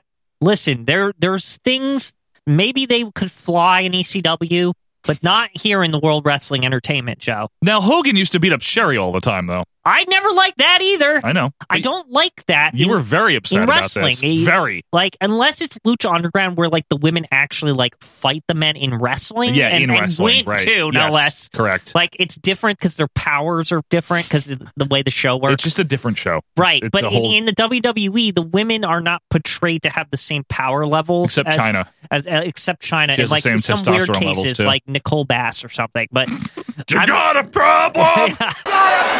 Hey, look at this. My point is that this is fucked up, and F you, Kidman. I don't like this. Yeah, and Jackie didn't do anything really either. Like, she wasn't violent. Yeah, she did get on top of him. Did she? Oh, I missed that. Wasn't she trying to choke him or something? I don't think so. Before that happened? I don't think so, actually. Anyway, Rico wanders out because Kidman throws Haas and Corderis out of the ring. Now, this is exotic Adrian Street Rico. Yeah. And, like, I guess what I was saying to you was, like, I guess this is supposed to be, like, there's no... They were trying to break kayfabe by having the guy that dressed as wildly, like, act like a normal person. Yes. And break it up. Yeah, because Kidman teased doing the shooting star press to Jackie, but then he just left. Rico and some officials come out, check on Jackie. I didn't realize Rico was still there, honestly. But anyway, WWE Rewind last week on SmackDown before a match here. John Cena and Carlito talk about fighting later being cool. Yeah. Carlito's like, we fight right now, that's not cool. But we fight later, that's cool. Carlito's gimmick started off just like saying everything was either cool or not cool, right? Is that what he did? Having hammocks and so he's like a third grader eating fruit. Is he in the game Earthbound? What was this? I don't know what he is, but I liked him at this time. He was okay at this time. Yeah. We're back with Josh Matthews and he stinks. Mm-hmm. So we get clips of Carlito versus Cena from SmackDown. Frosty tips Brian Hebner again. Cena has his jorts, of course, Quinn. He's very jorty. Trademark jorts. Very jorty. Yeah. And Carlito dominates the future 16-time world champion with an awful springboard elbow into a headlock. I said to you, Joe, that you know what's interesting about this is that they had a lot of confidence in Carlito to beat Cena. And I remember this point in time, and I do truly remember that Cena was essentially the anointed one. People knew by September. Come on, people knew Cena was earmarked for the world title. Probably, like it was pretty much known. Yes. So I'm just saying, I think that's impressive that Carlito was given, I guess, the guy that would dethrone him, the Mr. Perfect spot. If we're going to compare it to the Ultimate Warrior's career trajectory or whatever. Wasn't it really Orlando Jordan? Orlando Jordan? Yeah, because that's because they did other Cena won this title back. Happen. Yeah, but Cena won this back, didn't he? Yeah, and then lost it right before WrestleMania. So let's say that means Carlito's the Rick Rude. If that works for you, sure. Yeah, you're okay with that, and I'm okay with that. You heard it here first, folks. Yeah. Carlito is the Rick Rude of 2004. Cena starts to wiggle out of this headlock here as I notice knee pads under his George, so I support that. I like when people have knee pads on. I know you do, but no elbow pads. Yeah, it doesn't bother me as much. We were talking about this. Has Cena ever had elbow pads, even when he had the elbow nuggets injury? I don't think he does. He has wristbands that he puts up on his arms, I think. Yeah, like it's weird. Sweatbands. I never thought about it. I'll have to look for that next time I watch John Cena wrestle a match. Have you ever worn a sweatband for any practical purpose? I did.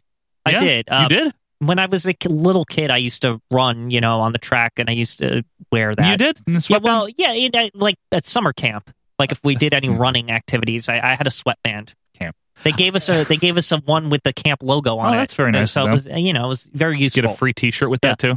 I used to wear a white one on my right arm. Okay, yeah, that's nice. It was good. I used to wear one on my right wrist when I played bass in my band, so that way I wouldn't hurt my wrist on my bass because of the way I played. Cena's hair is a little shaggy compared to nowadays, and he fights back with right hands and a big clothesline and then a very shitty bulldog. 5-knuckle shove when it was like new. It's like the early days. Or as I like to say, since we never get to talk about him, 5-knuck shove. Yes, 5-knuck shove. Not knuckle, no. 5-knuck shove. It's actually a much better one than he would go on to do. He actually makes more direct contact. It looks better. Yeah. It's real. Now, 5-knuck shove is basically the successor to the people's elbow, I feel. Oh, definitely. Has he ever beaten anyone with the 5-knuck shove? I bet he has. He has, yes. It's very rare because even his regular finisher doesn't beat anyone anymore anyway. But no, it's true. But he does get a 2 count off of the 5-knuck shove here, and then he pumps up his kicks. Yep. He got the pumps. And he goes for the FU, as it was called back then. But Carlito grabs the rope, so Cena just tosses him to the outside. Carlito grabs the U.S. title, Cena's U.S. title belt, and brings it into the ring. Cena threatens him with it, and while Hebner is distracting Cena by taking the belt away, Carlito grabs Cena's chain in the corner, nails Cena with it out of the view of the referee, and gets the win and the U.S. title in Carlito's first match. I gotta say, this is Cena's fault. Why would you bring a weapon, put it on the post, you're a face, there's a heel there. Yep.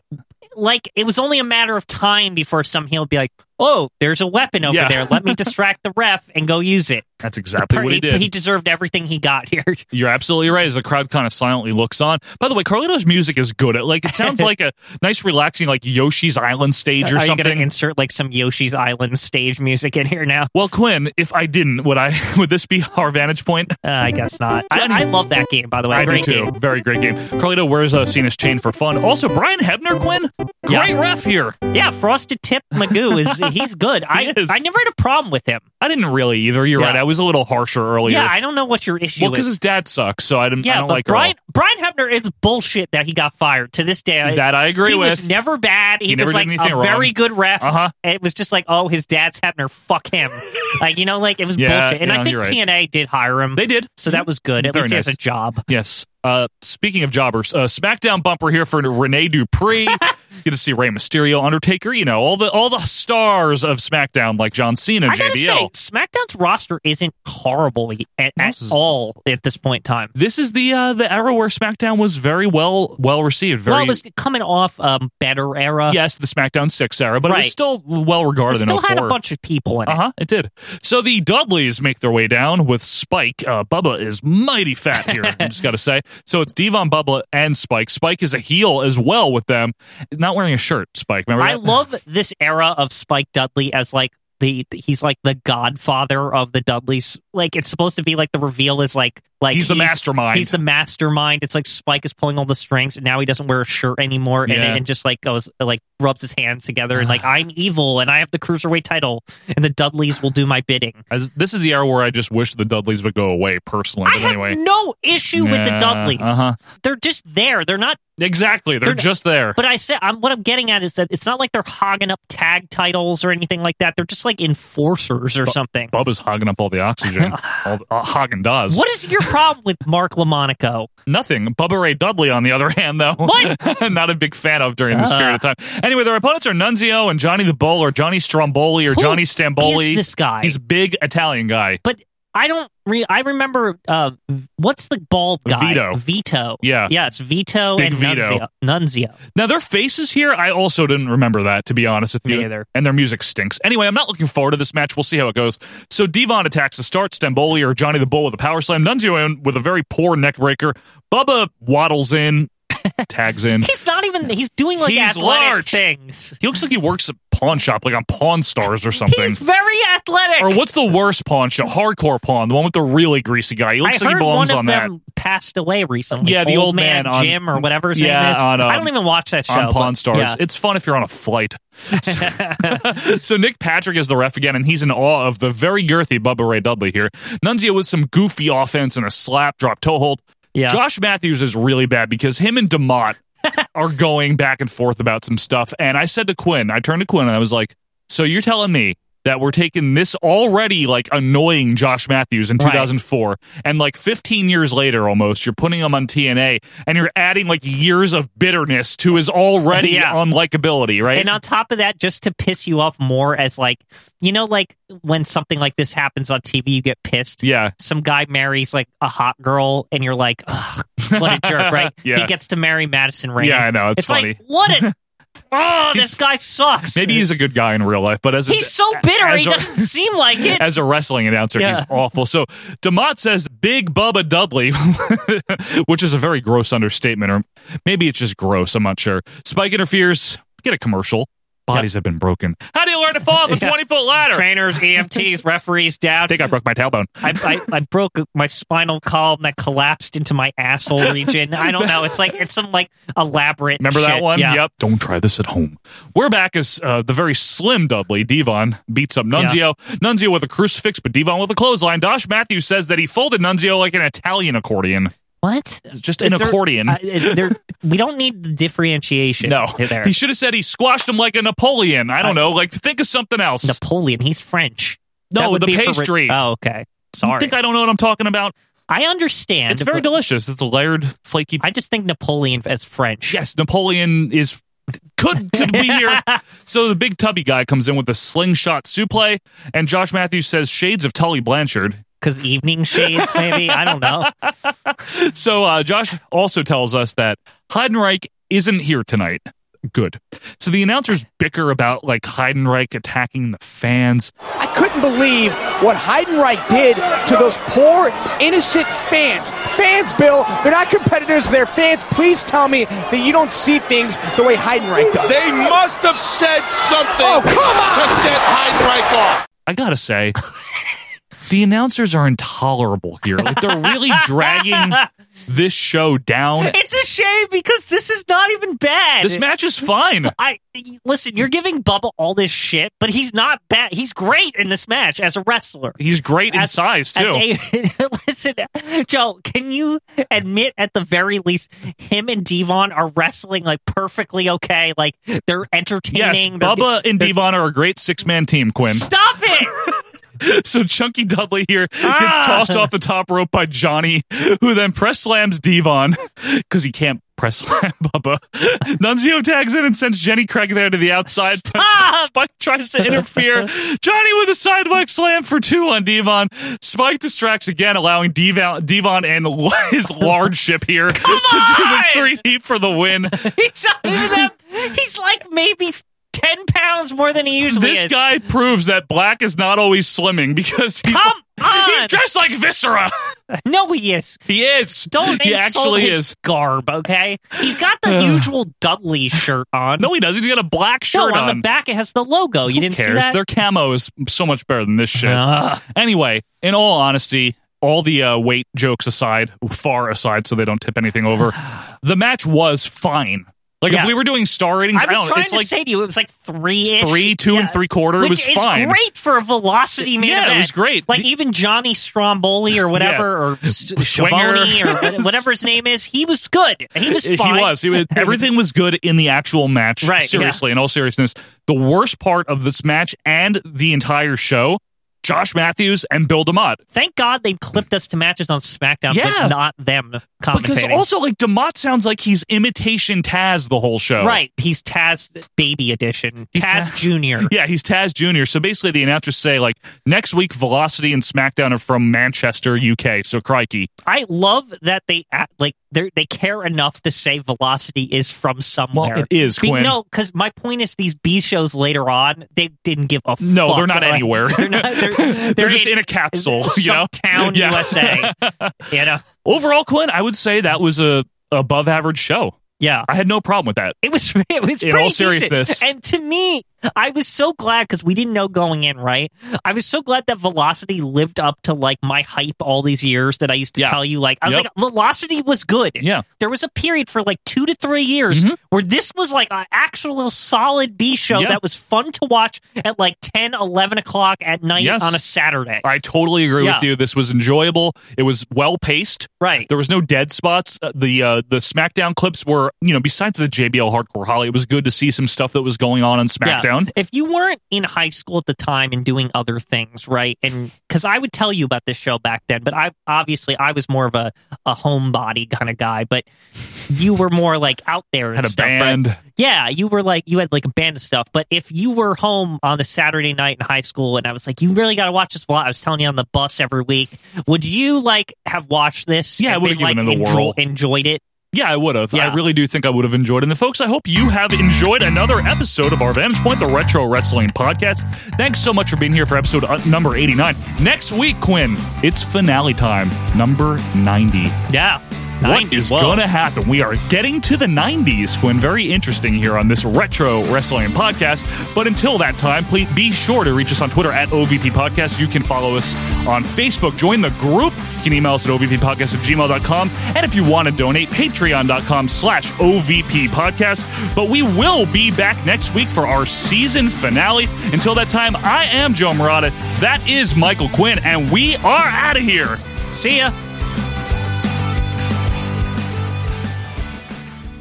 Okay, here are the relations on Evening Shade. Okay, you got Coach Wood Newton, ex-quarterback, married to child bride Ava Evans, daughter of Evan Evans, who's friendly with the lovely Fontana Beausoleil. Enough said about her.